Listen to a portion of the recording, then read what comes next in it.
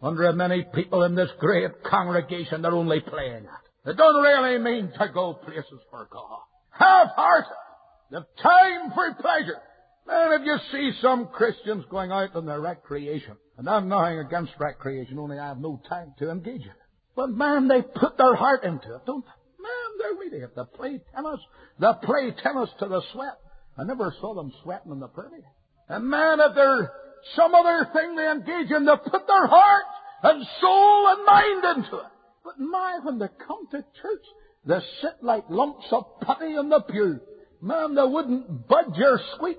And if some fellow with the glory of God in his soul says, Amen, and they look at him as if something had happened to him. Yeah.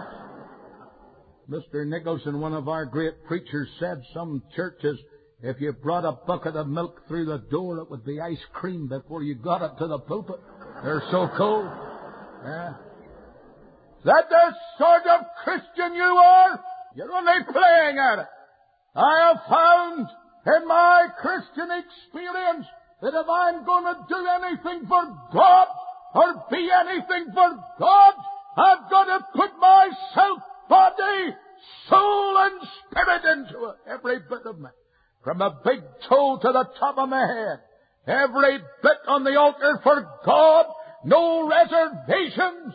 Totally, absolutely, unconditionally the lot for God.